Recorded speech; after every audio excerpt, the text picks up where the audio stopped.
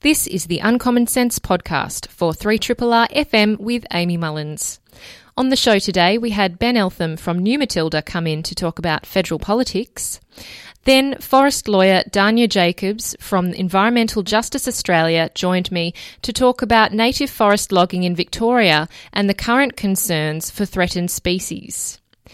Then I had a chat with Dutch historian Rutger Bregman on his new book, Utopia for Realists. And finally, I spoke with Professor Tom Griffiths, a historian at the ANU. Tom wrote a book, The Art of Time Travel, which is published through Black Ink, and it won the Ernest Scott Prize for History. He's delivering a lecture about the craft of history in the age of fake news, and I spoke with Tom about this and his book.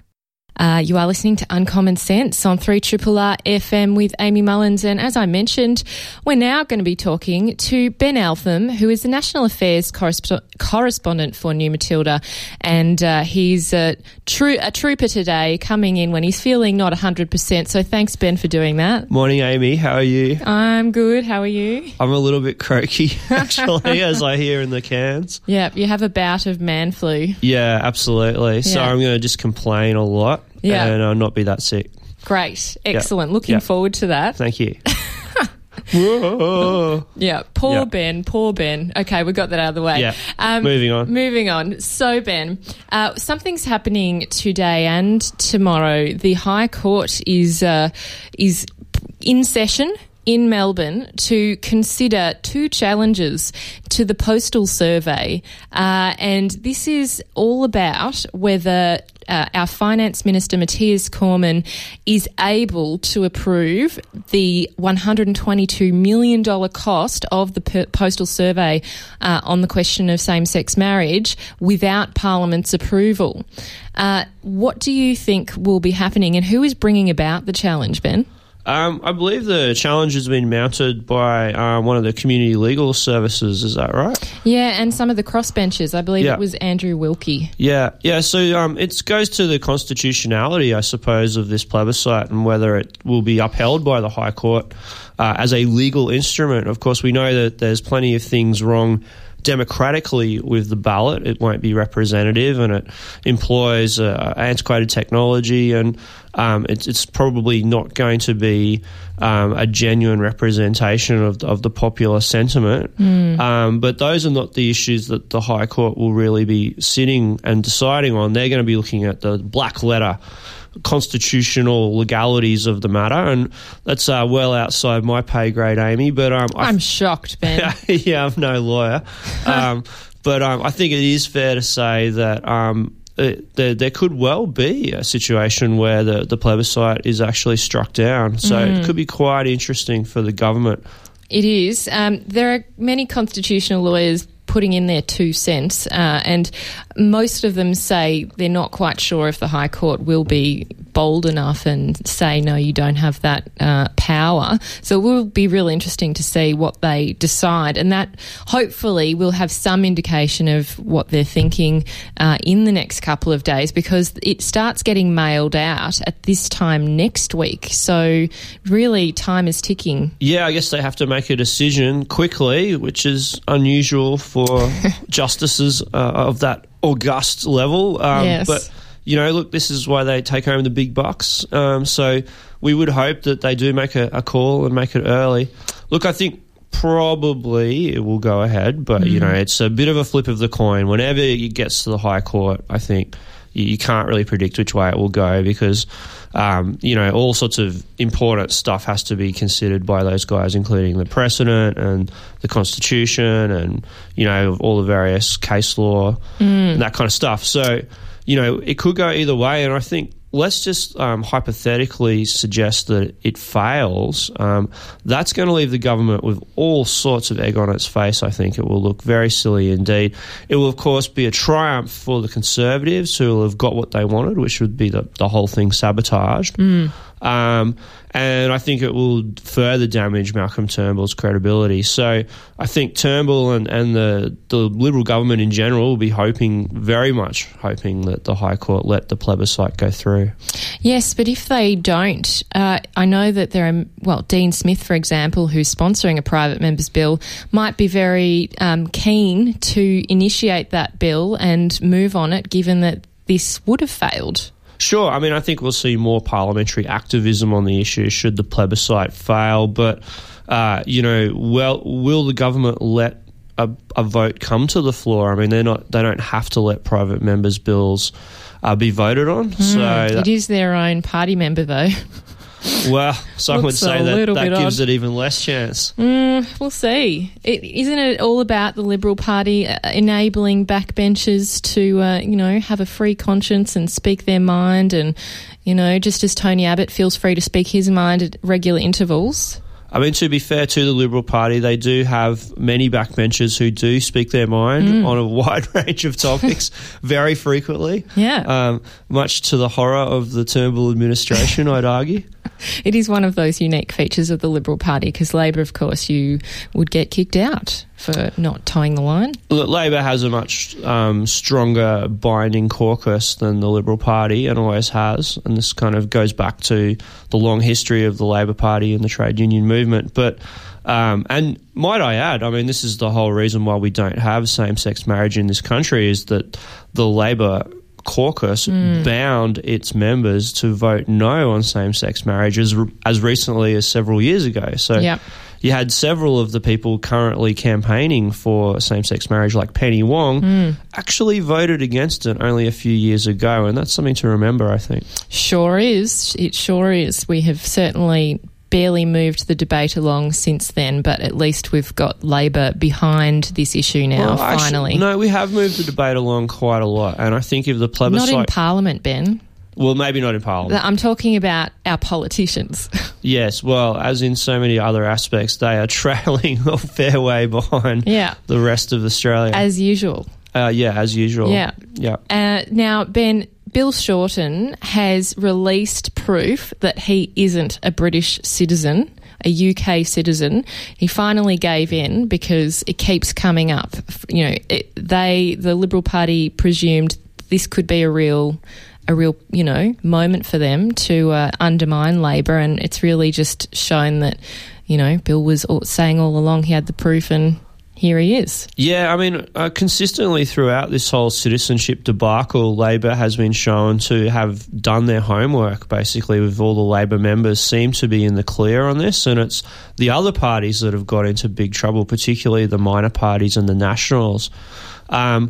But yeah, the citizenship saga continues to roll on. We've had news in the last 24 hours or so that Stuart Robert, the disgraced former cabinet minister, may also now be potentially falling foul of Section 44, not under citizenship, but under the fact that a company that he was a director of was actually engaged in contracting to the federal government while he was a member of parliament and indeed a minister. So that could make him vulnerable. Stuart Robert was a top fundraiser for the LNP up on the Gold Coast before he did a few silly things on a trip to China and got himself fired from the ministry a couple of years ago.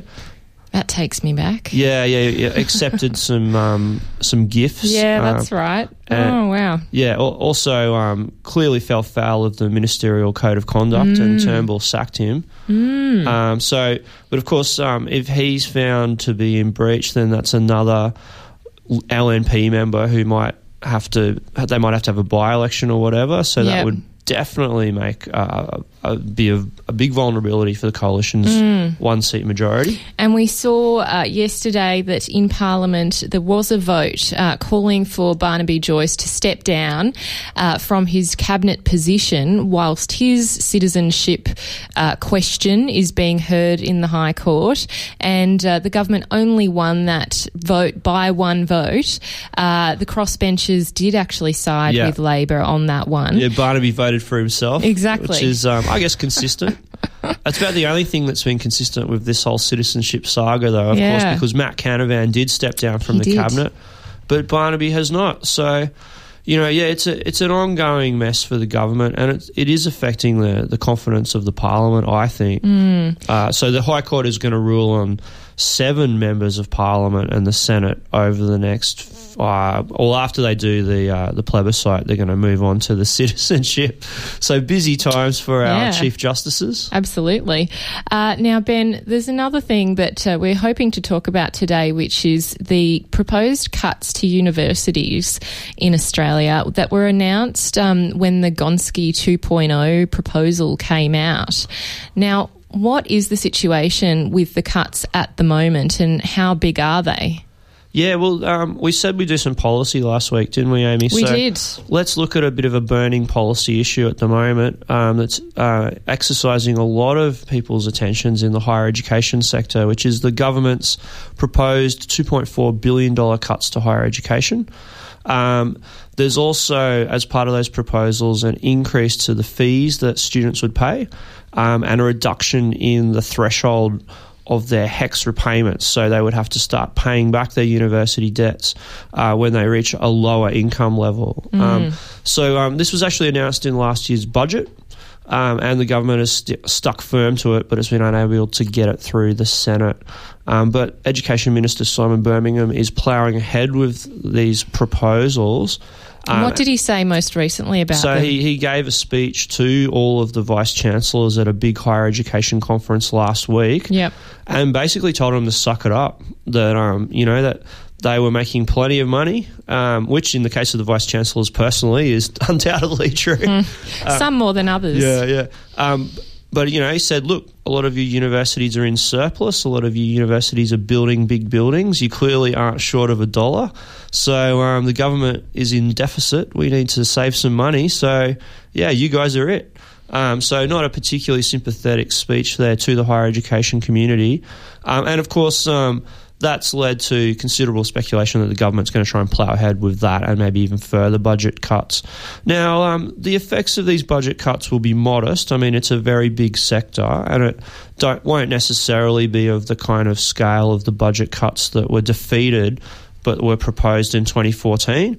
You might remember back in 2014, Christopher Pyne, who was the then Education Minister, wanted to cut a whopping 20% of university funding, and that was extremely controversial, and that was the sort of $100,000 degrees controversy that Labor seized on and made so much hay out of. But these cuts are still significant while they're not as big as that, and they will certainly lead to further pressure on the higher education sector.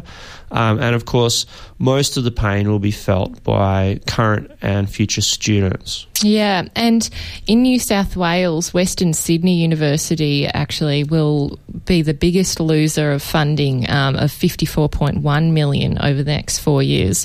So the figures have come out for how it will affect each individual university.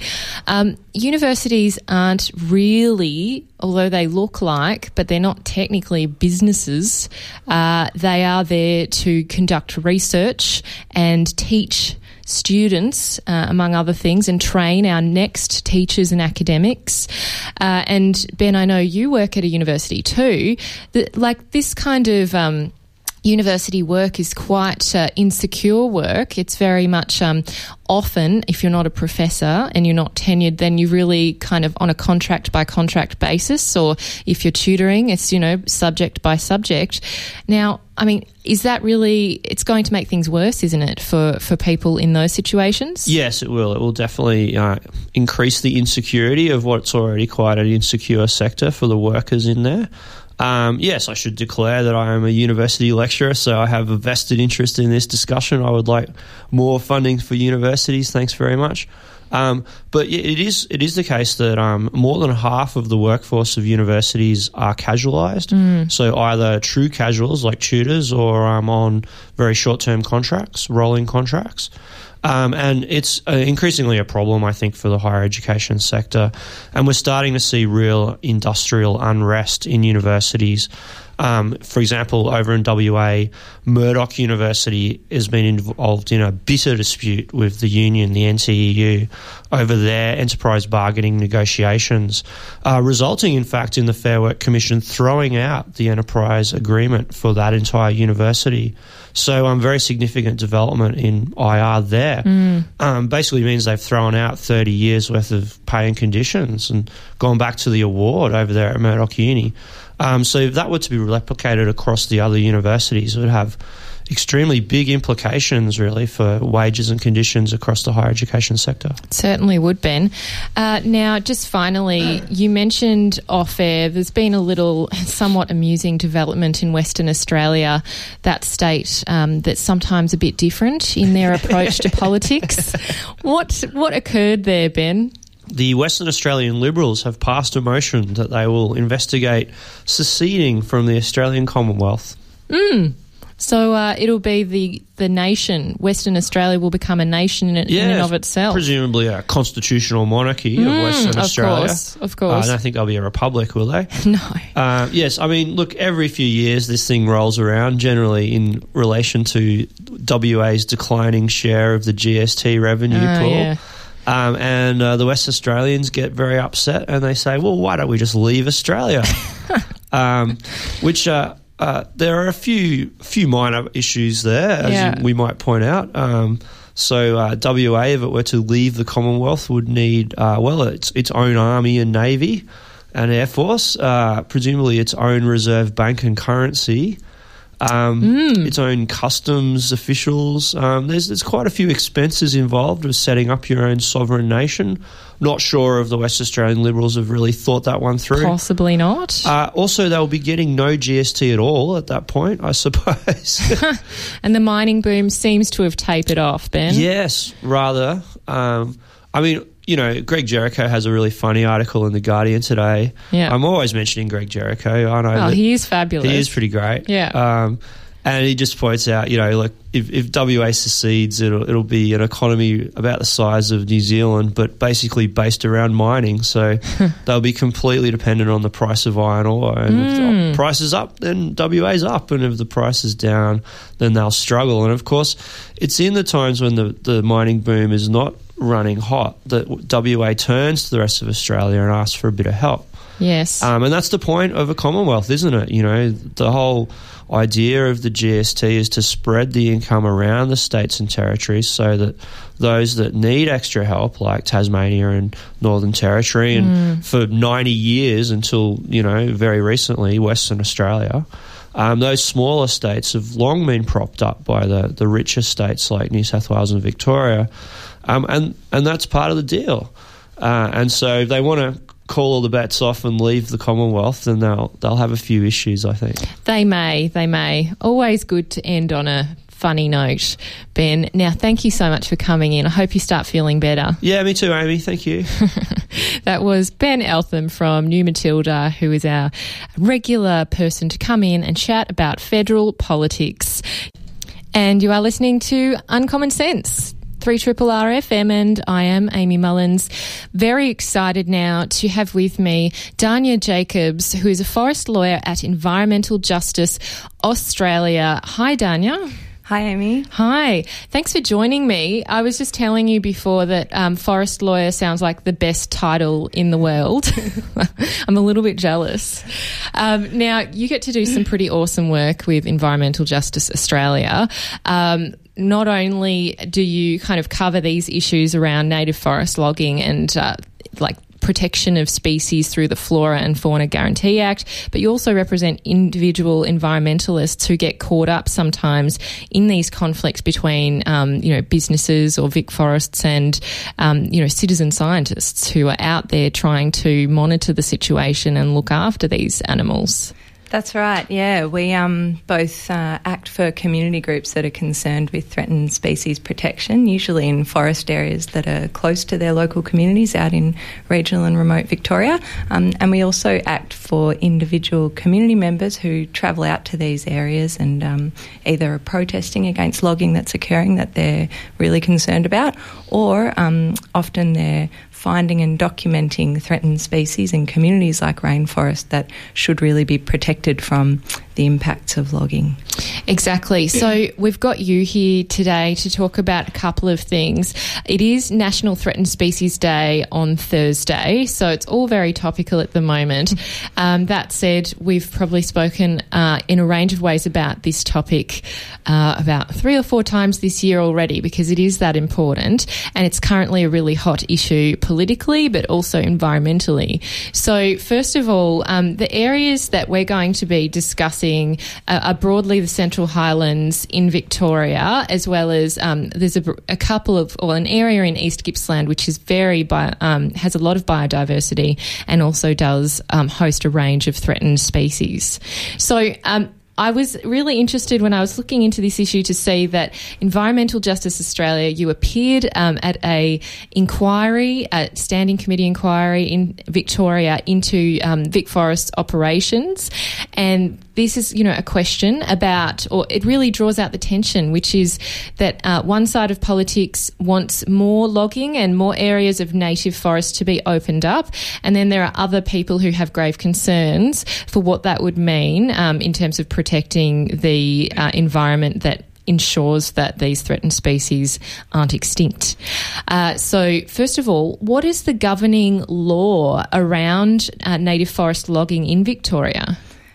It's actually a really complex area of law. There are about 4 different acts at the state level that regulate logging in our public forests. One of those is the Flora and Fauna Guarantee Act, and under that act the government has to make action statements for threatened species that are listed under that law, and those action statements are meant to contain mandatory rules or prescriptions to protect threatened species in areas that are subject to logging, particularly when they're specifically located in those areas, so on a sort of detection basis.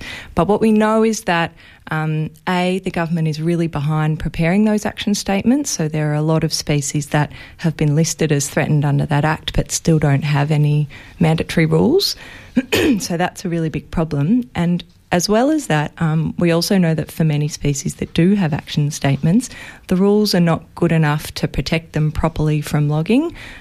So one of the common problems that we face is that a rule might say you've got to create a protected area when you find this species, but then the devil is in the detail, and what we see on the ground is that the protected area might be placed away from where that species has actually been found or located. So it enables the actual detection sites, locations that we know these species are using to be logged, and then a protected area placed somewhere else where we don't even know whether the species is actually in there and using that area. So that's one of the problems.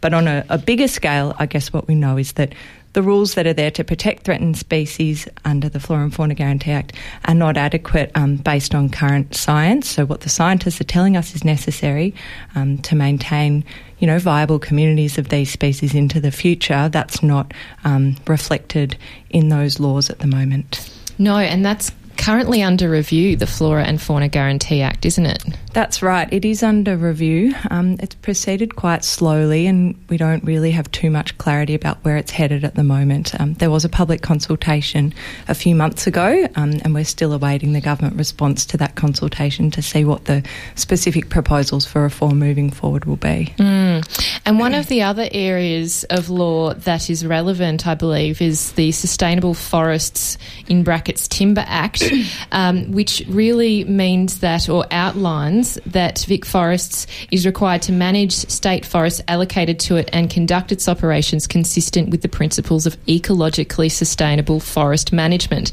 Now, without going through the entire act, what is sustainable forest management, ecologically sustainable? What are the key things that this act is supposed to do to ensure that, species like the leadbeater's possum and the greater glider that are threatened are protected? So the Sustainable Forest Timber Act is one of the key laws that regulates logging in Victoria, and one of the objectives of sustainable forest management includes protecting biological diversity. And that's a really fundamental principle of ecologically sustainable forest management. But as I was explaining earlier, what we know is that that objective or that promise in the Act is not being met in terms of the specific operations that are occurring on the ground in areas that threatened species are using. And another area where we're seeing that promise of ecologically sustainable forest management and protection of biological diversity failing, or we're not meeting that requirement, is in the ways in which Vic Forest and the government go about predicting and setting what we call sustainable, I put that in inverted commas, sustainable timber yields.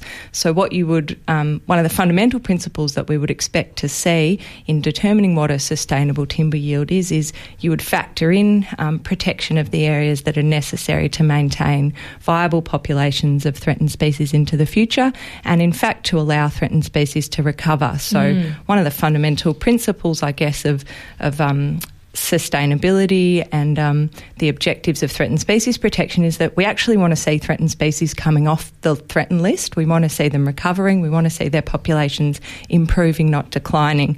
But what we know is that timber yields in Victoria don't factor in whatsoever the areas that are required to be protected for threatened species. So that's just not a data input, which I think is really quite remarkable in 2017. It is remarkable. And what about the 200-metre buffer that exists at the moment, which is supposed to look after and protect areas where a leadbeater's possum or a greater glider, for example, is found? I mean, that 200-metre zone apparently is not realistic and really is highly inadequate. What would be a more adequate exclusion zone? Like, has the science been done around that? Yeah, so that's a really good example of what I was explaining earlier. So the action statement that was made under the Flora and Fauna Guarantee Act for the leadbeater's possum requires 200-metre buffers to be placed on every detection of a leadbeater's possum found in state forests, so in areas that are open to logging. But what we know from the scientists is that those 200-metre buffers are really inadequate to ensure the protection of leadbeater's possum into the future. And when, for example, just one bushfire that destroys 12.5% of the leadbeater's possum reserve is factored into the analysis, there's a 65% chance of extinction for that species. And if a future bushfire affects, for example, 25% of the reserve system for leadbeater's possum, there's a 90% chance of extinction. Those are really quite remarkable figures. And the government's analysis of the conservation benefits of those 200-metre buffers is really based on quite an implausible scenario that there would be 200 years without bushfire in its habitat. And I think we all know from our own experiences of bushfire recently that is just completely unrealistic. So certainly not the case in the area we're talking about. They've had bushfires in the early thousands. Still trying to recover now. I was there and saw the sign saying a bushfire was here and we've had to, replant some of these trees, and so it's protected at the moment so they can grow. Yeah, that's right. I mean, the area that the leadbeater's possum uses, the Central Highlands forests of Victoria, were subject to those horrific bushfires in 2009, and the possum has really been struggling to recover ever since, and its habitat area was really diminished as a result of those bushfires. So what we know from the scientists is that not only is 200 metres not enough. What we really need to be seeing is a buffer more like a kilometre, but as well as that 1 kilometre buffer, we need to see a large-scale protection of the habitat of the leadbeater's possum rather than having protection that's solely, mostly reliant on detection of the species on an ongoing basis. So we need to see large new reserves in the Central Highlands area of Victoria, and we also need to see outside of those reserves improve protections for individual leadbeater's possums, but also, importantly, for hollow-bearing trees. So hollow-bearing trees are the key habitat resource for leadbeater's possum. They're critical to the ongoing survival of that species, and we know that hollow-bearing trees are disappearing really rapidly from the Central Highlands. Well, they are old-growth trees, those kind of trees, and they take up to 100 years to start having those hollows. So, this is a critical juncture, really, to have a long-term view on things instead of a short-term profit-driven view. Yeah, that's absolutely right. And, I think a long-term view for the Central Highlands Forest, one of the key things that we need to see happen is we need to be growing the future old-growth forests now instead of cutting that future old-growth resource, which really is what's referred to as the 39 fire region. So a lot of the forest areas now that are used by the leadbeater's possum and that are also really heavily targeted by the logging industry are areas that grew back following the 39 bushfires. And those areas are what we call now the sort of future old-growth resource. And there's been a number of recommendations made to allow what stands of the 39 forest to grow into a future old-growth forest to provide habitat not only for leadbeater's possum but also for a range of other hollow-dependent species that are also really threatened by logging, one of which is the greater glider that's recently come to the fore. It's sadly Victoria's newest threatened species. It was added to the threatened list a couple of months ago now, and shockingly that species receives no protection whatsoever in the Central Highlands forests. And a really critical example of that that's quite current is a logging coupe in which the community found and reported 7 greater gliders. There were also 3 leadbeater's possums found in that area, and logging commenced in that, we call it a logging coupe, an area that's sort of been mapped out and planned for logging. Logging commenced there the week before last. And there's no protections in place for the greater gliders that are in that coupe. And what the science is telling us is that greater gliders will almost always die when their home range, which is quite small, is logged or mostly logged. So really terrible predicament for that species, and one that I think will continue to decline until we see government action. And has an action statement been developed for the greater glider? Not yet. So we know that the government are working on an action statement, and I believe that their intention is to try to finalise that by the end of this year. But in the meantime, there is no protection whatsoever for that species in the Central Highlands Forest, and logging has just been proceeding in areas where really quite significant populations of the species have been found. And we've really seen, I think, the government sitting on its hands in relation to that species, and we've seen on a number of occasions the community find and report the presence of that species in areas that are scheduled to be logged, and the government just writes back to those really quite detailed reports saying we're still determining our interim protection measures for the greater glider, and your work will help us inform what those protections are. But then logging is allowed to go ahead anyway.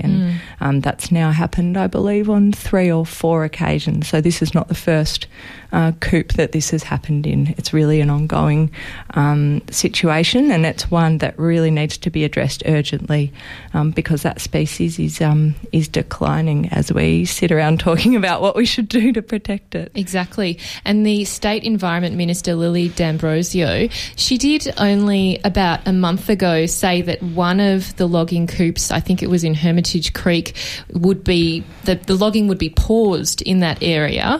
And my understanding, and we were just discussing this off air, is that there are 5 coupes that were due to be logged. What's been happening to those 5, including the one that the minister had said, that they would halt logging in? So that's right. There are 5 coupes in the area that's now referred to as Hermitage Creek, and that's a really quite a significant pocket of high-quality habitat for the greater glider, and the northern part of that area is also a place where there have been 3 leadbeater's possums found, so it's also very significant habitat for the leadbeater's possum.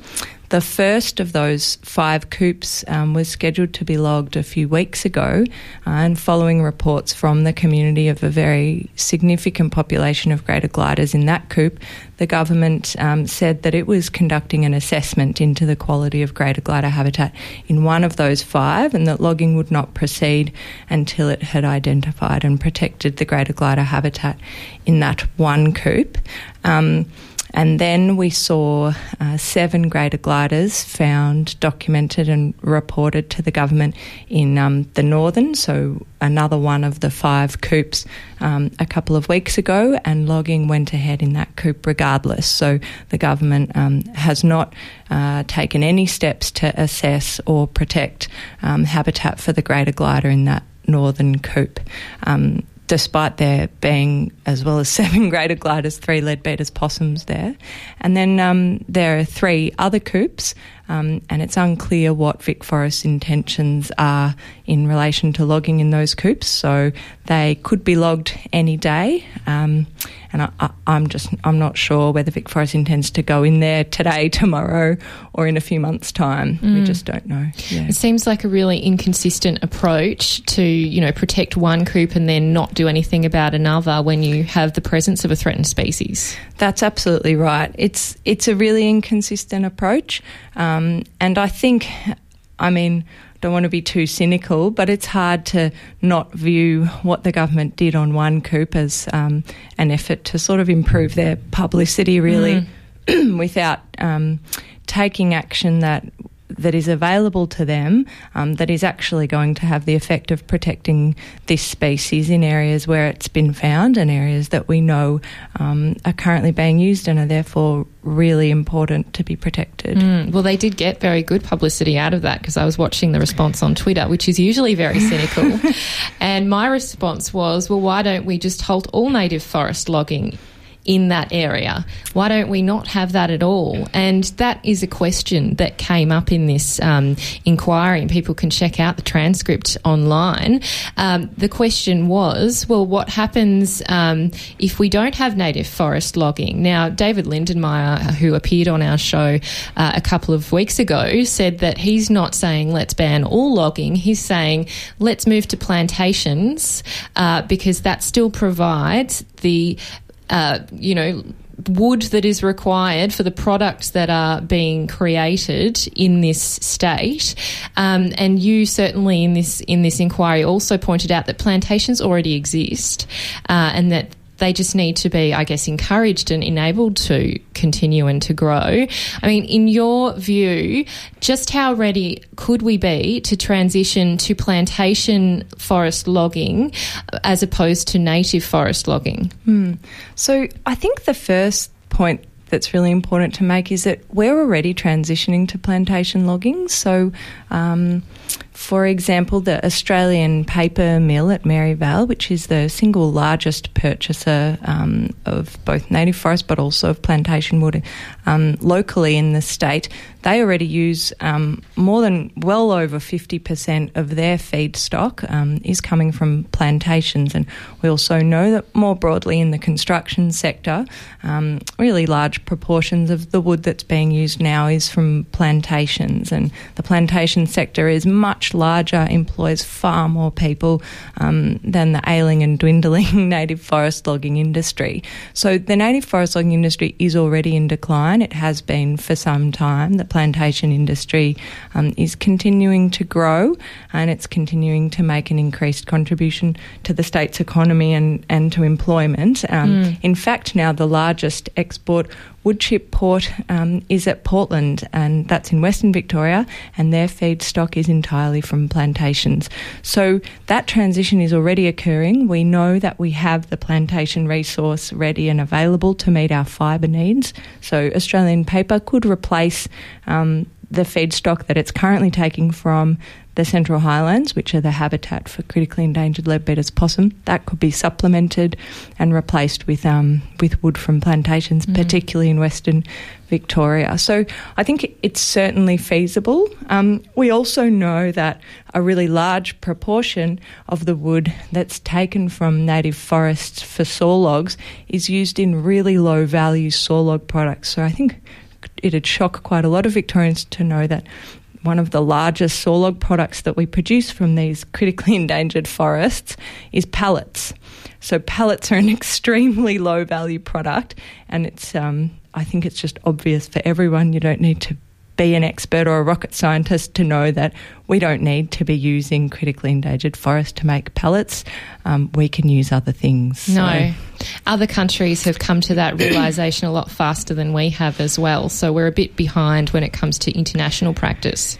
Yeah, we certainly are. And our forestry practices are so behind. So we know that, for example, the forestry industry in Victoria has never been able to get FSC certification, and that's the sort of international benchmark for some degree of market confidence in the sustainability of the industry. And the Victorian industry has never been able to get that certification because it is not a sustainable industry. And it can't be when logging continues within areas that we know are necessary for the continued survival of critically endangered species like leadbeater's possum. I want to ask you, Danya, because you are really at the forefront of this issue right now. What can people like our listeners right now do if they're feeling powerless about this issue? Because I know I regularly feel powerless and I feel like I need to continue to bring the evidence forward in any way I can. But what can we actually do individually or collectively to start changing this? It's a really good question. I think there are a few different things that people can do. One of the perhaps the best things that people can do is not buy reflex paper. So what a lot of people perhaps don't know is that reflex paper that you buy at Officeworks and at your local news agency is made from forests in the Central Highlands that are the core habitat for species like leadbeater's possum. And not only should the community be exercising their choice to not purchase that product, but it's also really important to register your concern both with your local supplier and with the manufacturer of reflex and with stores like Officeworks, and also to start having that conversation in your workplace. So businesses are really large purchasers of reflex, and we know that if the community registers its concern and says, look, we don't want to buy these products anymore, we want products that are sustainable, that's one way of affecting change and getting manufacturers like the Maryvale Mill to take seriously the transition to plantations that really needs to happen.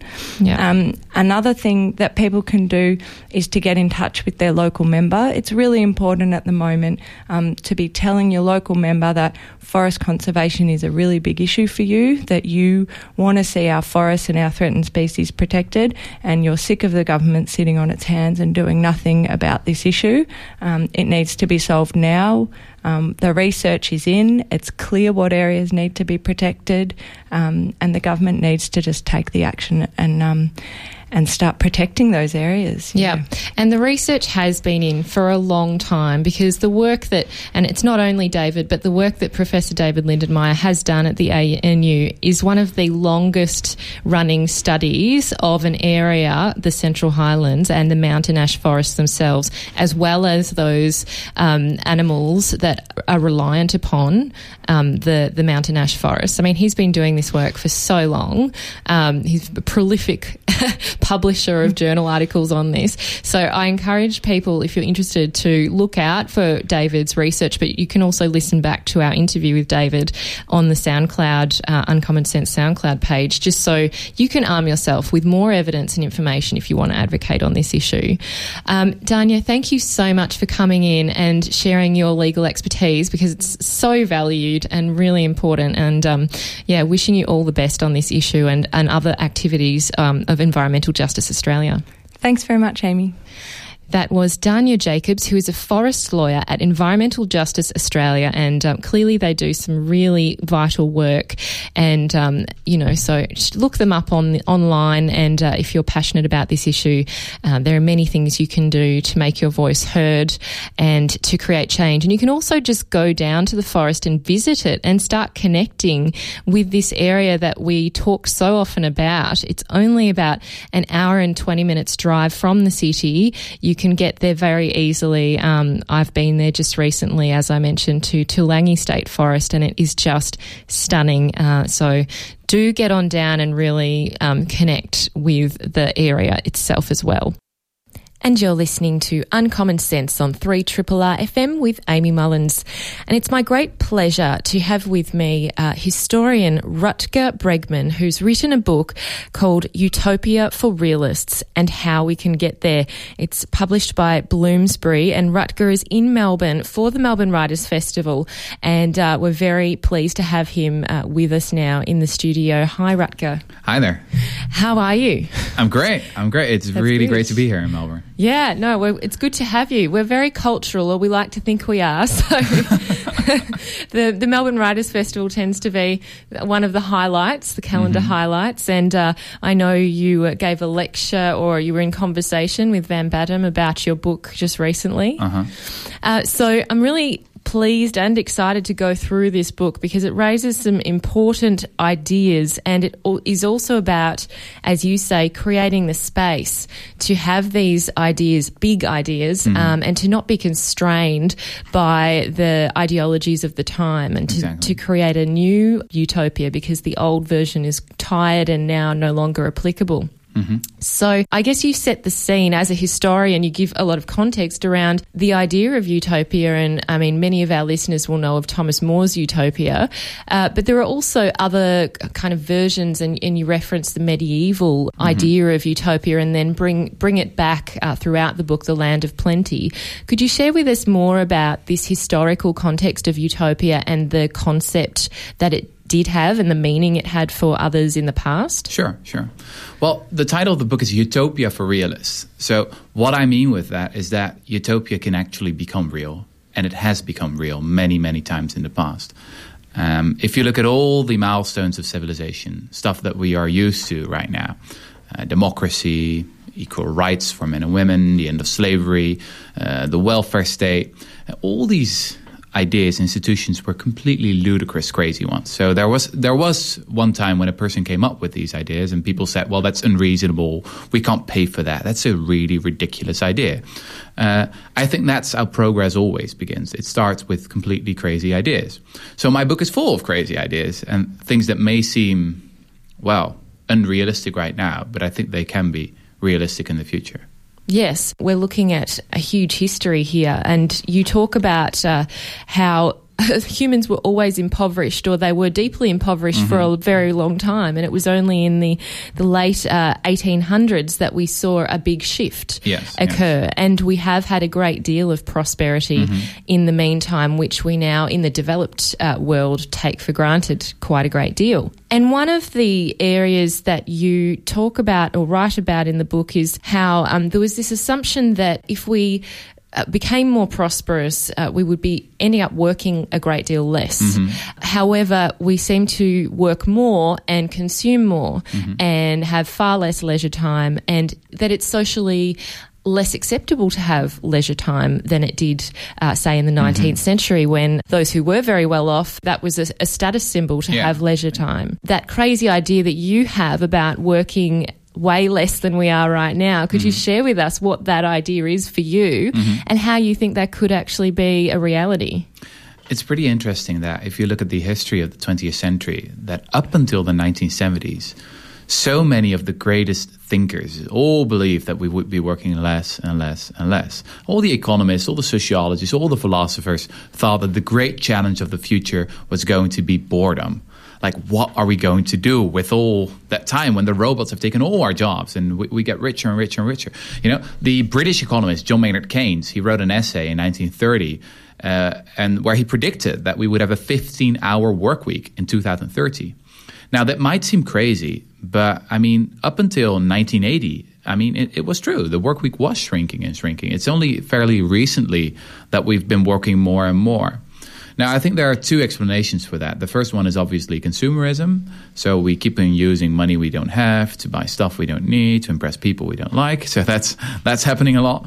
But probably the most important reason is that capitalism is extraordinary at coming up with new jobs that really don't need to exist.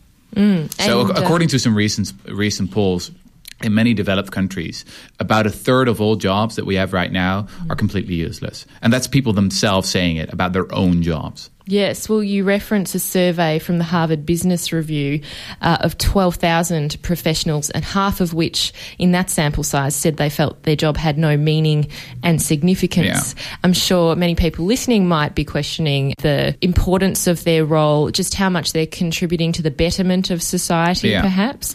And you do reference some of those, as has been termed, bullshit jobs that people feel is quite meaningless. Yeah. Not only is it a perception that it's meaningless, but that does it actually add that much value? And is it, as you say, is it creating wealth or just shifting wealth around? I found that a really interesting and important point that you made around the financial industry. What is really bizarre is that, I mean, the better your resume is, the higher your salary is, the bigger the chance that you have a bullshit job. Right, so that's fascinating. It's not the teachers or the garbage collectors or the nurses that say, you know, my job doesn't really add anything of value. You never hear that. It's mostly consultants, corporate lawyers, bankers, etc., who often admit of their own jobs that they don't really add anything. And one great way to find out whether a job is useful or not is just to go on strike. Now, we've seen throughout history that every time that garbage collectors or nurses or teachers go on strike, well, that's a disaster. You know, we really can't do without these jobs. But I found only one example in all of world history of bankers going on strike. It was in Ireland, 1970. The strike lasted for 6 months, and the economy just kept growing. You know, it didn't make much of a difference. It's quite amazing, but not that surprising when you think about it. Yeah, I mean, a huge part of the financial sector is not about producing wealth anymore. It's about taking wealth of others, basically. And if you don't believe me saying that, I mean, the International Monetary Fund, like neoliberal institutions, are saying pretty much the same thing right now. Yeah.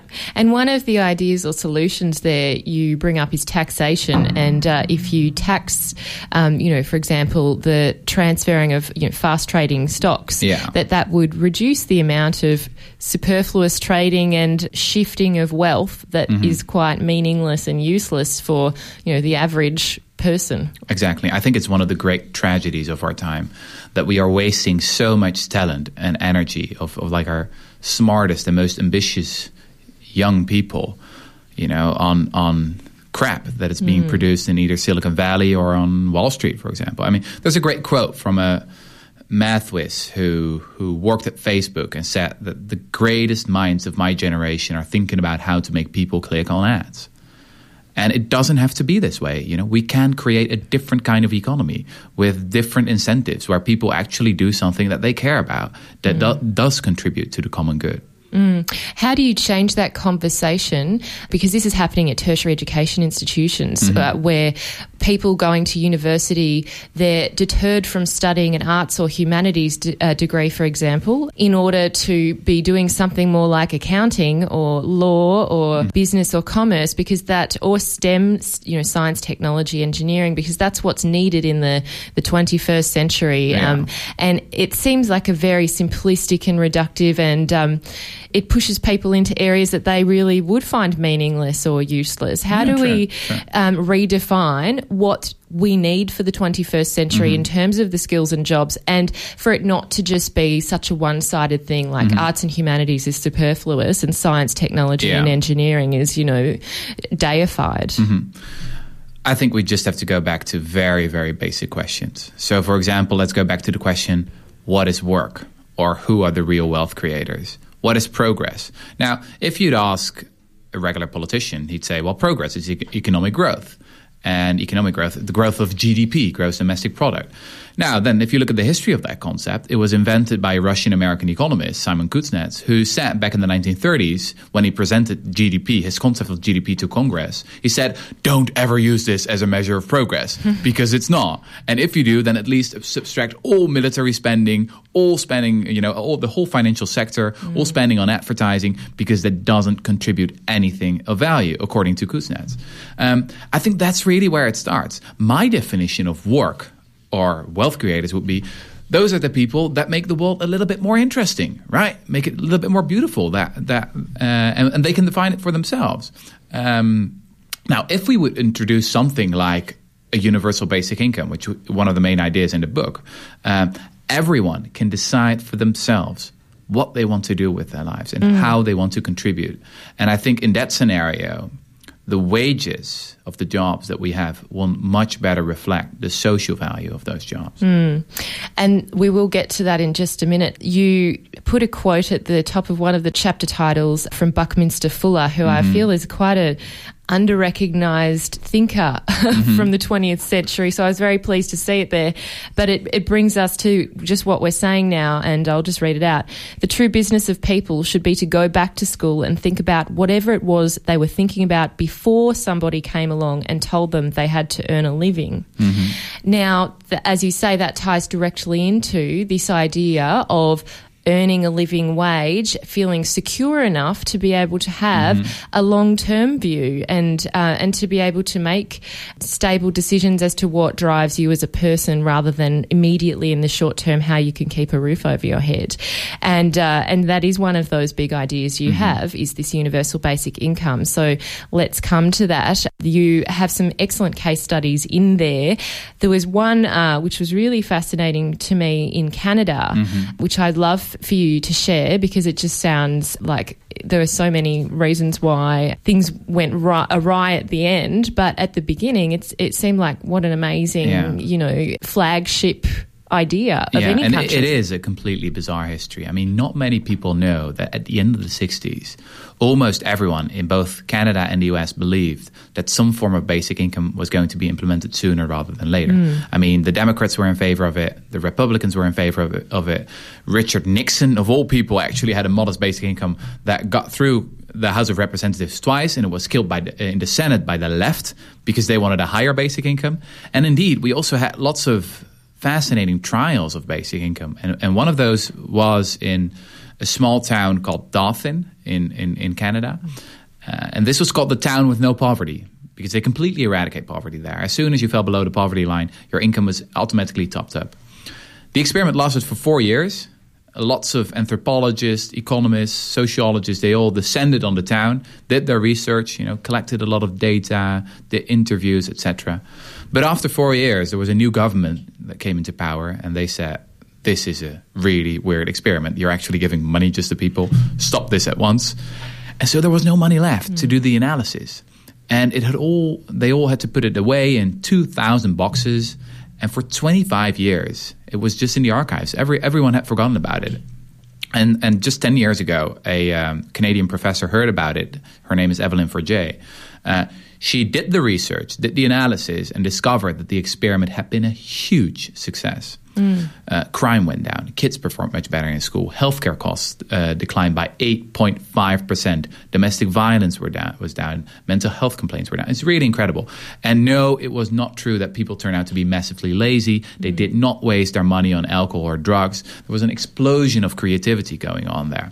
And this is what we find time and time again in all these basic income experiments. And most fascinating, actually, that's what we learned from another experiment in the 90s in the US, is that actually this basic income pays for itself. Because, you spend so much less money on healthcare and crime and kids who are not doing very well in school, is that actually those savings are bigger than the basic income itself.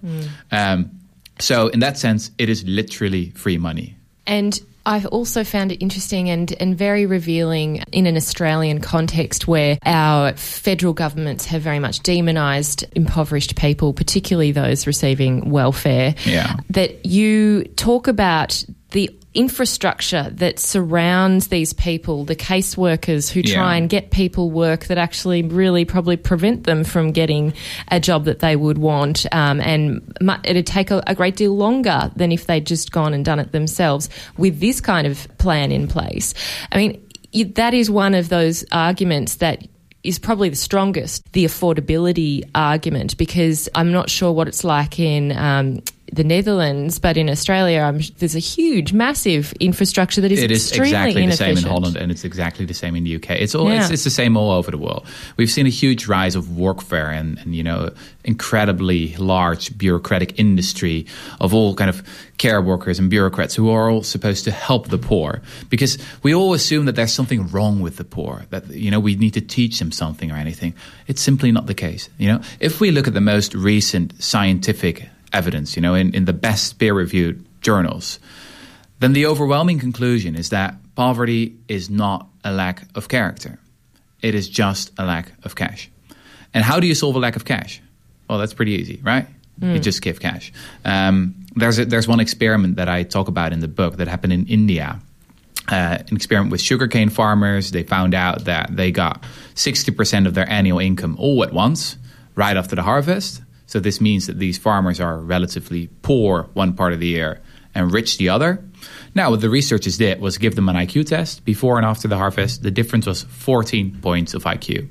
So it's really the context of poverty that numbs you and makes sure that you can only think about the short term. Now, if we completely eradicate poverty, that means that the poor will get an additional 14 points of IQ, right? This effect is similar to the effects of alcoholism or not having slept for a full night. I mean, it's huge. Yeah. And that is the reason that the poor make so many poor decisions. All of us would make poor decisions if we are in poverty. And that's exactly the reason why we need to eradicate it and get rid of the whole industry of paternalists. Yeah. And that brings us to that discussion around the scarcity mentality, and that scarcity is all-consuming. You say you can't take a break from poverty. Mm-hmm. I think a lot of people really don't understand that until they've been in that position to understand just how debilitating and like a prison it could be mentally. So we've looked at some of those examples or those case studies. It is quite amazing to think that 80% apparently of Americans were for some kind of universal basic income. Mm-hmm. How do we change that population consensus around an idea of the universal basic income? Because at the moment, I'm not sure what the response you've received has been, but you get those typical arguments about, it's just completely idealistic. It's just so, beyond the realm of possibility. How would we make it work? How would we make it work so that people who, have a disability receive enough income and, create tiers? Everyone kind of gets bogged down in those practicalities. And the details, and so you never see it move forward. How do you do that, get past it? Well, let's first recognize that just 4 or 5 years ago, basic income was a completely forgotten subject, and now it's everywhere. Finland has started an experiment. Canada has just announced a big experiment. A lot of people in Silicon Valley are interested. In my country, Holland, there are 20 cities that want to start an experiment right now. So I feel a lot less lonely than just a few years ago.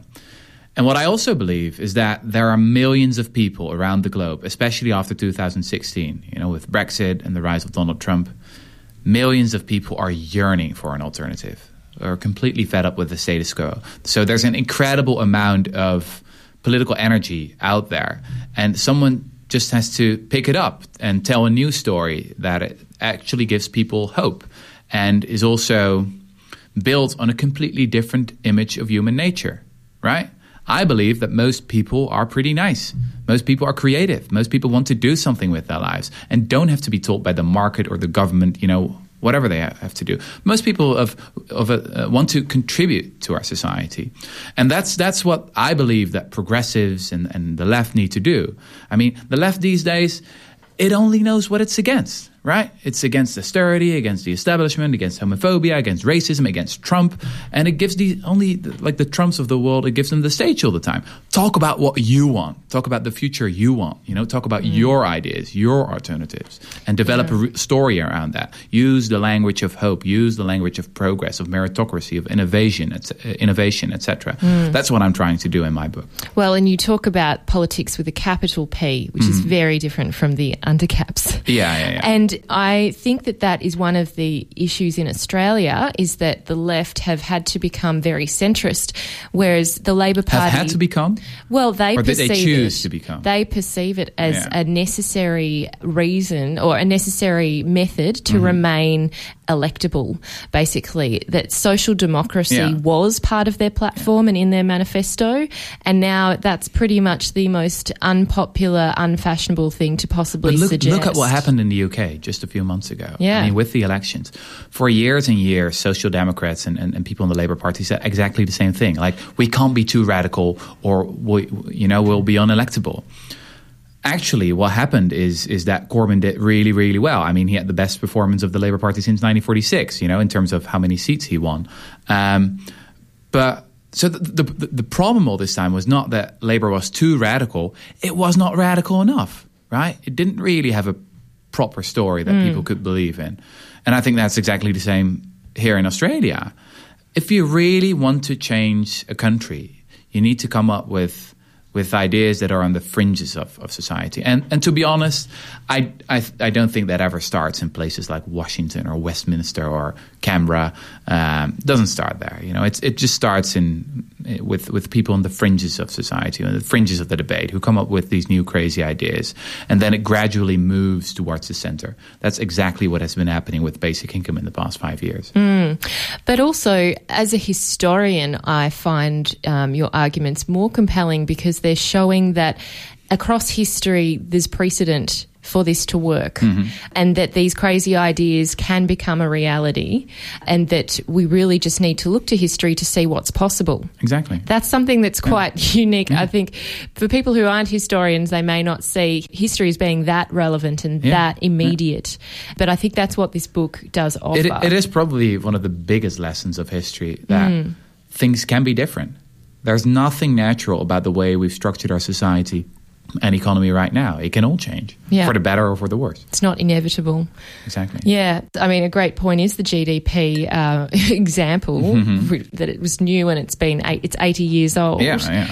That's a new thing. But also, coming back to working less, there was one thing that I really liked was you said recently a friend asked me, what does working less actually solve? And you flipped that question and said, is there anything that working less does not solve? Yeah. That, for me, when I then looked at your rationale, was very compelling. Could you share with us some of those arguments that you put forward? Well, the benefits of a shorter paid work week are pretty long. So I'm not saying we should work less so that we can sit on the couch and watch Netflix all day. No. I think we should devote more time to things that are really important, caring for our kids, caring for our elderly, volunteers work, investing in our local communities, etc. Incredibly important work that historically, by the way, has mainly been done by women.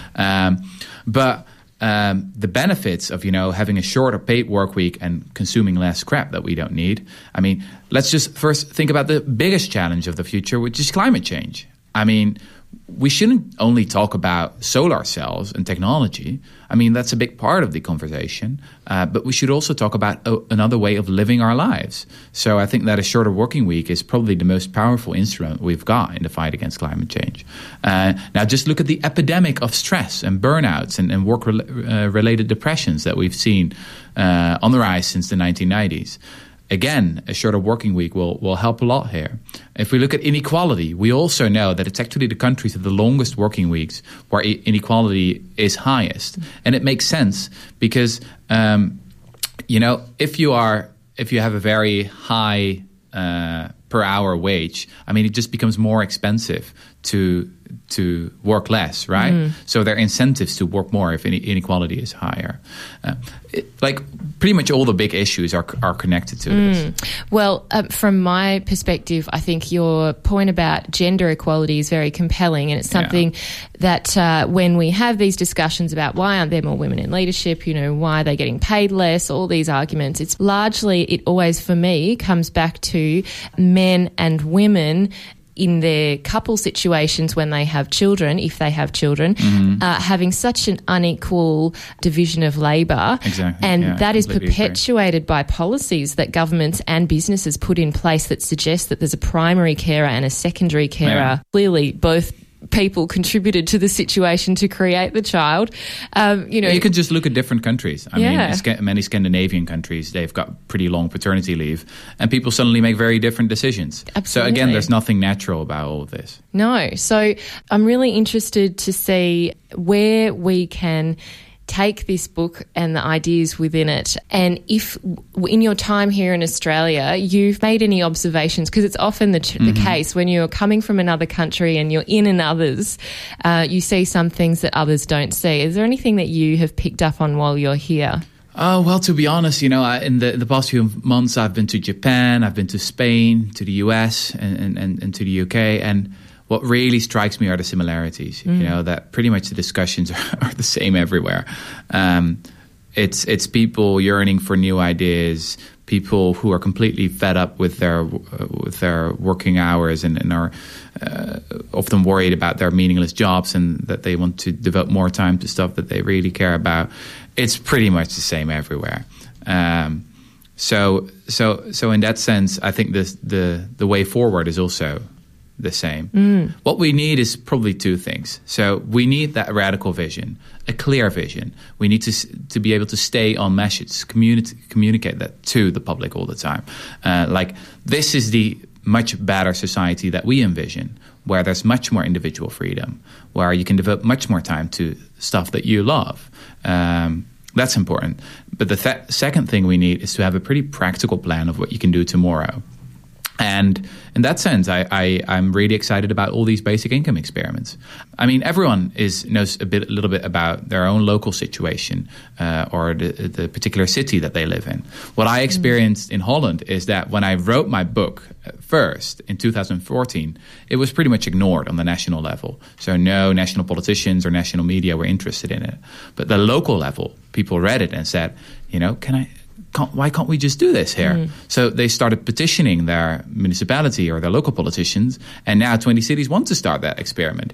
That's how it works. Yeah. So people have much, much more power than they realize. They just need to recognize the idealism in each other, and they need to realize that they are not alone. There are so many more people out there who are open to these new ideas. And one final thing: stop watching television, because I mean the news is always about exceptions. Things that go wrong, corruption, crises, terrorism. So at the end of the day, if you watch a lot of the news, you know exactly how the world doesn't work. So really, that's probably the first important step: throw your television out of the window. Yes, couldn't agree more. I only recently acquired one and it was a gift, but I only watched the football on it, so that's my... Oh, that's all right. That's Football's my all right. reason. Yeah, it's totally removed from anything to do with politics, thank God. Just finally, Rutger, when you wrote this book, you clearly had an aim in mind. It wasn't just for self-indulgences or anything. You have a clear passion to change things. What's next for you in terms of continuing this discussion and opening it up more and following these studies around universal basic income? What are you hoping to do in the future? Well, let's be honest. I mean, I was incredibly lucky that I got the chance when I was already pretty young, like 25 years old, that I got a job at a Dutch journalism platform that basically, they gave me a basic income and said, write about whatever you want. And then, suddenly a lot of good can come out of that if you're allowed to pursue your own passions. So that's what I'm going to continue doing. I'm working on my next book and touring around with this book. And I believe that everyone has a different role to play in this movement. I'm a writer. I think I'm good at that. And I'll keep continuing doing that. But it's been amazing to see that, for example, a few weeks ago, I met a woman in Vancouver who read one of the stories in a book about an experiment in London where they gave unconditional cash to 13 homeless men, £3,000 was another amazing success. The men used the money really well, and in the end, it turned out that the organization saved a lot of money as well, because it's actually more expensive to let people live on the streets than to help them off it. Even The Economist at that point said, the magazine The Economist wrote, the best way to spend money on the homeless might be just to give it to them. And this woman from Vancouver read the story, and she was so inspired that she decided, I want to start another study in my city in Vancouver. And she had just received $500,000 in government funding to start it. And that is just amazing, isn't it? I mean, that people take these ideas and do their own thing with it. Everyone has a role to play. Everyone has their own resources, contacts, talents, etc. And I'm not really good at organizing stuff, so I'm not going to start a political party or anything. That'll probably be a disaster. But everyone has a role to play, I believe. Yeah, and there are a lot of people galvanising political movements as we speak, such as the DM25 movement in Europe. Yeah, that's a good example. Yeah, and hopefully we'll get to talk to Yanis Varoufakis about his book awesome. soon, which will be great. But yeah, Adults in the Room, right? Oh, it's really, really good. Yes, absolutely. That's the one. And it's just fascinating to get an insight into EU politics from the inside. It was always really interesting to hear when he was finance minister for Greece, his really fresh and, I guess, outsider perspective, because he chose to remain an outsider in an insider's environment. So he is one of the great heroes of our time. I really believe that. It's just incredible. Truly, Yeah, so there is hope. There is hope with some people like that, and hopefully we can continue inspiring them through research and writing and all of our talents. So thank you, Rutger, for writing this book and spending time with me today to talk about it. Thanks for having me. And that was my interview with Dutch historian Rutger Bregman, and we were discussing the contents of his latest book. It's called Utopia for Realists and How We Can Get There. It's out through Bloomsbury Publishing. You are listening to Uncommon Sense on 3RRR FM with myself, Amy Mullins, and as mentioned, I have with me Professor Tom Griffiths from the ANU, and he joins me in the studio. He's down here in Melbourne to deliver the Ernest Scott Lecture for 2017. It also happens to be the History Council of Victoria's annual lecture as well. And I'm welcoming Tom right now. Hi, Tom. Hi, Amy. Hi. Thank you so much for coming in. Absolute pleasure. Thank you for inviting me. It's just wonderful to have you. Your expertise is unparalleled, I would say, and you're certainly a historian's historian. So it's great to have you with us. Now, you, as I mentioned, will be delivering a lecture tonight, and part of our discussion will be around that. The first part of that title of the lecture is The Craft of History, and that in itself is an interesting way of talking about history as somewhat a creative process. And you do talk about that in the introduction to your book, The Art of Time Travel, is that it is a very creative process.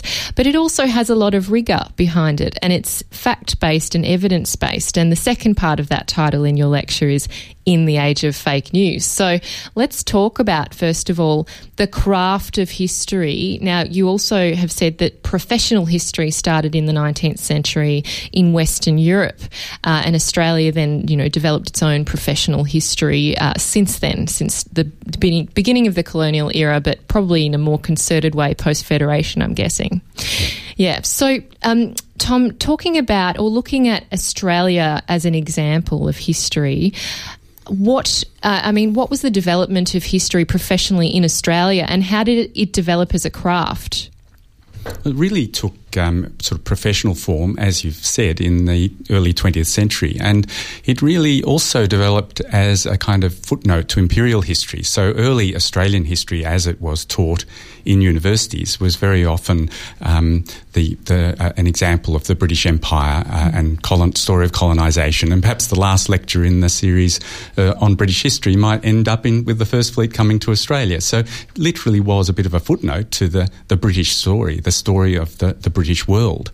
But at the same time as that was going on, people do history all the time, of course. It doesn't just happen in universities. And right throughout the 19th century, people who'd migrated here wanted to make sense of this place. They were very interested in its long Aboriginal past. They didn't really understand quite what that meant and how deep and rich that was. But they began storytelling. They began writing local history.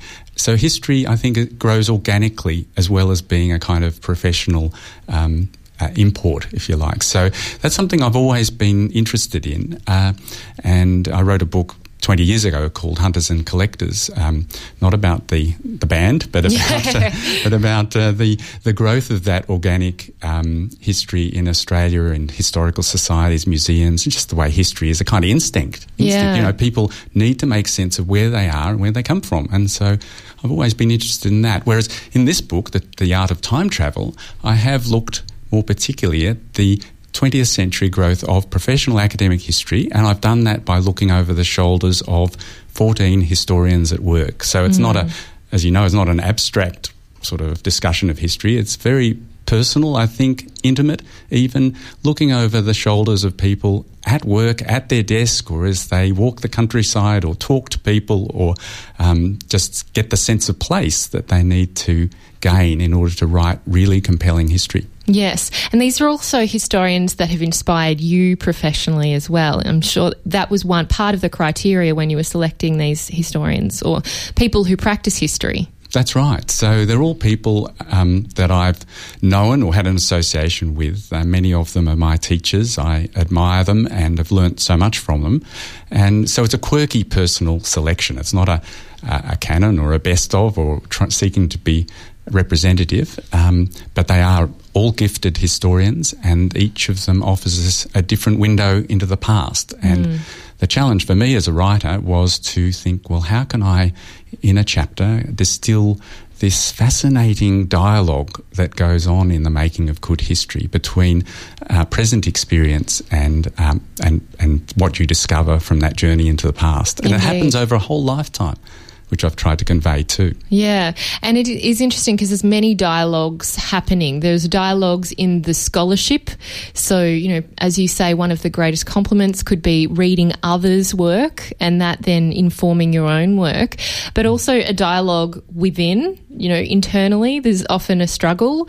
And then one of the things, the kind of descriptions that you provide that I found really useful was that history is kind of a sculpture, and that, you have the sources and the materials and you have too many of them, and you need to have too many to be able to whittle it away into something that should have existed already. Is, when you get to that idea or you find that moment where you're like, yep, I know exactly what I need to say now. It's quite a rewarding experience, it is. Isn't it? It's kind of like a bit of a treasure hunt, and you found the treasure finally. And it's not necessarily finding one source that's the treasure. It's really about bringing the richness of all the sources together to kind of sift through it. Yeah. Beautifully put. I agree. It really is what makes writing history so exciting, because you don't know where you're going to end up. No. It really is a kind of discovery and exploration, and it's quite intuitive, and it's certainly artistic. And so I'm trying to show through these lives of historians the way in which you can be creative at the same time as being scholarly and truth-telling. So it's not that you're making things up, but you need imagination to be able to make those past people come alive, to make them believable. Yeah, it is a really exciting thing, a process. I know that might be hard for some people to relate to, but hopefully they will understand by the end of this conversation why it's so exciting. And you talk about how historians are often challenged about the usefulness of their discipline, and we see this very often, even nowadays when we're giving out grants for different research. It's often suggested that and, we have these debates in the media about, these people got a grant for, such an obscure topic, researching the history of X. It should be going to medical research or something like that. How do we share or help relate history to people and its importance and, I guess its relevance for the 21st century in this era, whereas you're indicating in your lecture, the facts are quite contested, and it does become confusing. Aren't historians and good history, like rigorous history, isn't it needed now more than ever?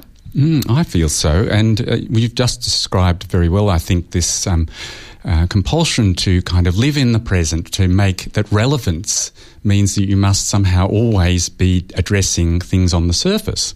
And what historians have to offer society is a kind of counterproductive insight. It is to say that we might gain wisdom by letting go of the present for a little while, travelling into past other worlds and dredging them for insights, and then returning to the present and speaking to that present and offering a much greater array of experience and thought than we can have if we just dwell in the ever-present relevant moment.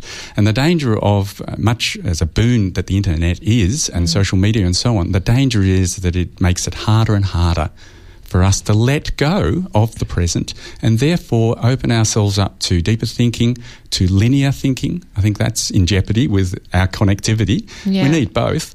We do need deep linear thinking as well. And so I feel that what historians have to offer is, in a way, we're all paddling in the shallows of the internet. We need to be led into the deeper water again, where we used to swim instead of paddle, And so there is a sense in which the past, all of human experience, that's what the past is. It's everything we've ever done, everywhere. Yeah. Of course it's relevant. That should remain available to us. And the art of history, the discipline of history, is the way in which we can do that in a rigorous fashion, in a way that is civil and civilised and public and can lead us towards truths. Yeah, and that's a really important point there about being civilised, because there are debates as well, and people can get quite sensitive around issues that bring in a lot of moral and ethical dilemmas, such as around slavery or genocide, and it can become a very heated debate. And even a very current example that still continues to be very contested is the so-called, well, I think it's a genocide, the Armenian genocide, and the Turkish government believing that it wasn't, and that's still an ongoing scholarly debate. And there's obviously holes in the evidence as well, so that makes things difficult. But I know that in your lecture you'll be talking about some of these areas of contested history and denialism. And there was an example or an area that is quite interesting that you were mentioning off air about frontier conflict. So I'm really interested if you could share a bit more about that area of Australian history and how it's changed. Sure. Well, just right now, of course, we've had debates about statues and Australia Day, and they're being called the history wars, a phrase I don't particularly like, but it's useful in terms of explaining these debates. And the history wars, an American term, was really mobilised in Australia in the around the early 2000s when there was a challenge to the teaching and writing of history about frontier conflict. Particularly Keith Windschuttle attacked Henry Reynolds, but not just Henry Reynolds and Lyndall Ryan, but in fact the whole historical profession, and argued that they were guilty of conspiracy and deceit and willful systematic fabrication. Quite a serious accusation against the whole profession. And what interests me, and the debate was about, was it a violent frontier or was it not? How many Aboriginal people were killed during those encounters? Henry Reynolds had argued perhaps 20,000, and Windschuttle was saying it was very much less than that and highly exaggerated, and exaggerated for political purpose. What interests me is the way in which historians, as a profession, responded to that. They welcomed the debate. They taught Windschuttle's work in university courses as well as responses to it. It became a case study for thinking about historical methodology. It generated a whole new surge of historical research into the frontier. Well, what was the frontier like in the Gulf country, in North Queensland, in Western Australia, on New South Wales? What was it like? And so in the last 10 or 15 years since this debate, there's been fantastic work by historians all over the country, including Aboriginal historians, into the reality of the frontier. And what has emerged is a more profound understanding of, sadly, the trauma and the violence of that frontier. And it's resulted in, I think, those estimates of, again, sadly and grimly, those estimates of deaths on the frontier being revised upwards rather than downwards. But the example's telling, because how did historians respond to accusations as a profession? They responded, as I think scholarly people should do, thoughtfully, over time, with good research. They travelled into that past. It takes time to give a thoughtful response. It's hard to respond to these things immediately, and indeed in some ways we shouldn't feel we always have to respond immediately. It's a good thing to say, we're going to research that, consider it carefully, and going to come back with a thought-through response based on evidence. Yes, I couldn't agree more. I think it's quite obvious, but perhaps sometimes it's not in this day and age of, lots of information, quite a lot of conflict, and certainly conflict is increased through social media as well in terms of debating issues. I know that it's increased around Australian politics on Twitter. When I first started, it was very reflective. It's gotten a bit more combative in nowadays. But I want to talk a bit more about the historical quest and what you talk about in terms of what historians do when they are researching, when they are thinking thoughtfully and reflectively and critically about something. I mean, what is it that they do that's unique in terms of providing context and providing evidence, and how do they do that? Well, one historian I admire, American historian Richard White, says that any inquiry into the past begins in strangeness, that we have to cultivate wonder about this strange other world, that so much so that we wonder how our own great-grandparents could have come from such a place, and that what historians do is they move constantly between familiarity and strangeness. Our aim is to go into that past world and respect it for its integrity and its own right, see the way in which it is so different from us, but also to find continuities at the same time, because we have to return to our present. We have to talk to our fellow humans about these earlier experiences. So you're constantly moving between, I think, familiarity and strangeness, between distance and intimacy, and that's the kind of time travel that's going on. Yeah. I think the way historians do it is by immersing themselves in context, and that takes a lot of time and a lot of work and a lot of energy. Archives, even in the digital era, a paper archive remains a beautiful and enchanting place for historians, a place where you go through purification rituals in order to enter this sacred place. You sometimes open documents that haven't seen the light of day since they were first preserved. You feel a kind of familiarity, intimacy with these people, but also you're entering a very strange and different world that you have to interpret for your own society. So it really, I think that is a discipline. It is, in every sense, it's a discipline just to kind of, as I say, let go your present and give yourself to that past time with sufficient effort to be able to come to some new insights. So that's the paradox, that you might be an engaged citizen with relevant and highly practical insights that come from this process of letting go. Yeah, and it's also a process of empathising and trying to understand where people were coming from at the time. And that's one of the things that I found has been more difficult for some recently, and I've seen this change over time, is that there's often sometimes a judgment upon the past. Well, we don't do that now. They acted horribly then and had all of these biases and prejudices. And often some people can find it hard to remove themselves emotionally, or at least to be able to then to empathise and understand and seek to, that's how you evaluate sources, is to have an empathy with the people that you're studying and looking into. How important do you think that kind of emotional quotient or empathy is for a historian? It's vital, but we also have to discipline it, because those past peoples are not. We can't assume they are like us, and if we just use empathy, we will turn them into ourselves. Well, they're often not like us because it is a foreign country. I think that's the other issue, is that people can make that assumption too, that you can apply the same standards now to people back then.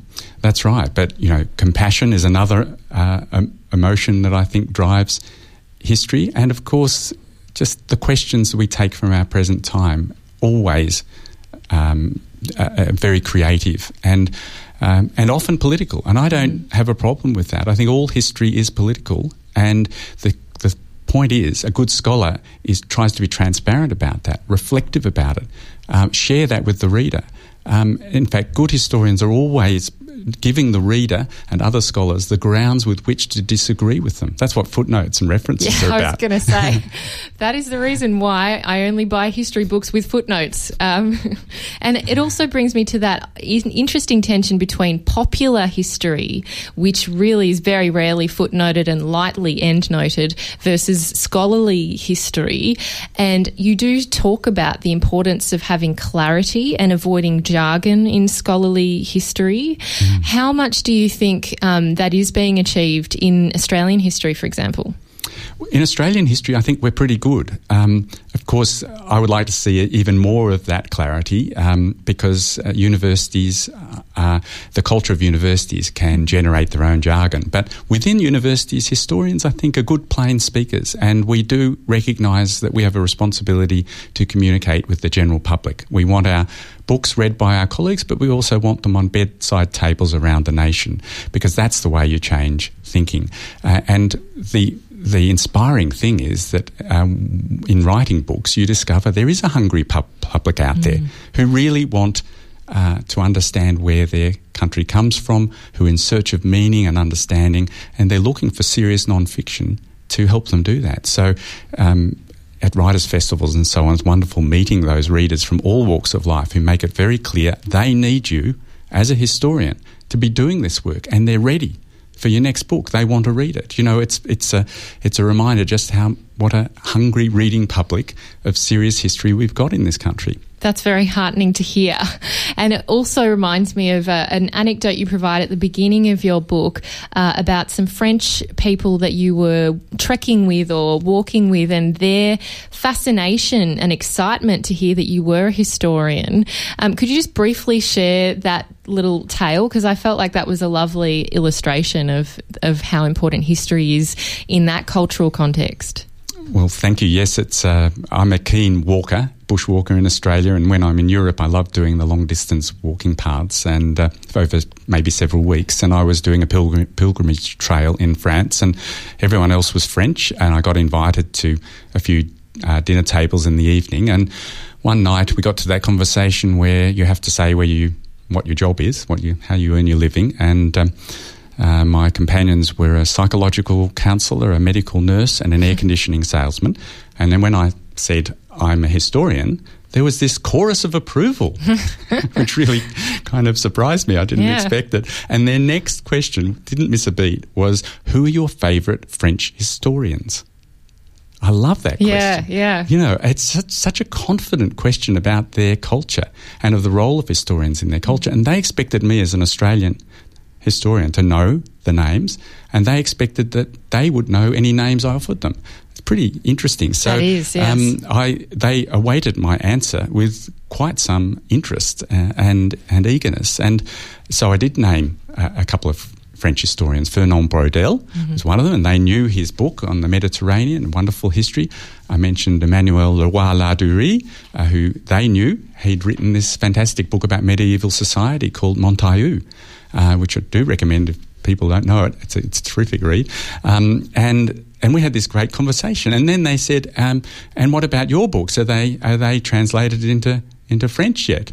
And I said, well, no, knowing they never would be. Yeah. And they said, oh, no, we're sure they will be. But it was this lovely, serious conversation with people who weren't historians, but serious readers and thinkers, and who really valued the role of historians in their culture. So that made me think, as I set out on the path the next day, I thought, I think I'd like to write about that in my own culture, and who might be the historians that I would use to tell that story? Can I show how historians really are engaged citizens? We're not kind of dry as dust, locked away from society. We're actually very much engaged with it, and often talking to issues that the public is seriously interested in. Indeed. And as a historian, you very revealingly did your research before our interview and looked into my favourite historians and tweeted about it. And one of those is Tony Judd and he wrote this great book, Ill Fares the Land, which my first ever Triple R experience was reviewing that book on air, because I selected it for that reason. It was just so inspiring to me. Oh, wonderful. Yeah. What is it that you loved about it? I love it too. Oh, it makes me want to cry when I start reading it, because it's so beautifully, clearly written it's passionate but reserved, and it really gets to me because it's about government's involvement in humans' life and just how much it importantly touches our lives, and social democracy and the critical,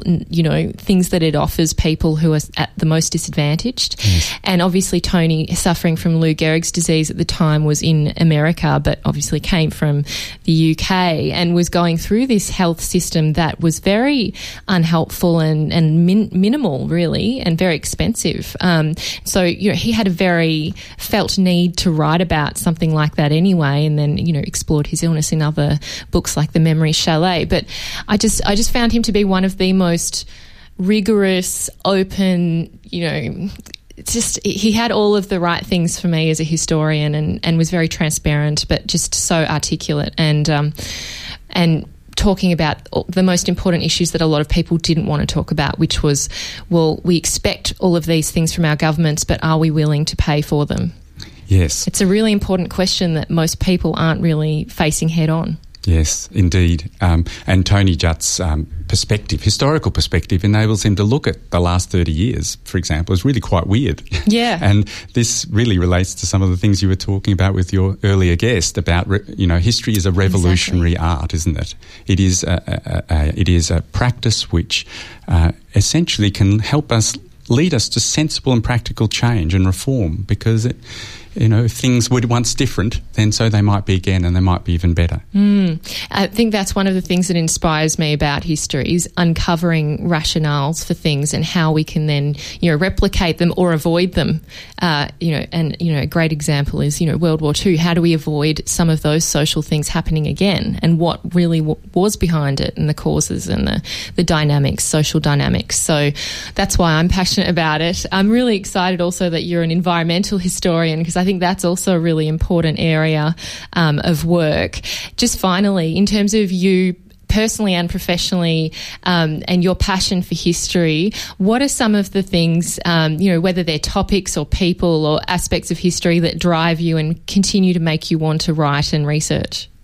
Well, I am very interested in environmental history, and it has become a field that I think's really exciting and stimulating now, and also vitally relevant. For example, as we deal with the climate crisis, historians, I think, have a vital role to play. This isn't just about science, it's about human history. And I found myself reading a lot more medieval and early modern history, particularly in Europe, because good historians are finding really telling examples of how fragile are the relationships between climate and society, that small average changes in temperature can lead to quite major political and social problems and disease and so forth. And so in terms of helping our society understand why 2 degrees Celsius average temperature changes in the future, why that could be cataclysmic, because it doesn't sound much. But we know from the last 1,000 years of human history that even small variations of less than 1 degree have been very powerful and disturbing change agents in the story of civilizations. So I think history can help us understand the history of the science, it can help us understand our current predicament, and it can help us plan better for the future, because it gives us these stories of the past that give us insights into how we have responded to crisis in earlier eras. Absolutely. Thank you so much, Tom, for coming in. It's been an absolute delight to have you. Thank you, Amy. It's been a pleasure. That was Professor Tom Griffiths, who is delivering a lecture tonight at the University of Melbourne in the Melbourne School of Design's Basement Lecture Theatre. You can head along, look it up on Google. It would be great if you register so they have an idea of the numbers, but I know it's free, so you can head along tonight. And it's called The Craft of History in the Age of Fake News. And Tom's book, which won the Ernest Scott Prize for History, is called The Art of Time Travel, Historians and Their Craft. You've been listening to the Uncommon Sense podcast. Uncommon Sense is a show broadcast on 3RRR FM in Melbourne every Tuesday between 9 a.m. and noon. Thanks for joining me.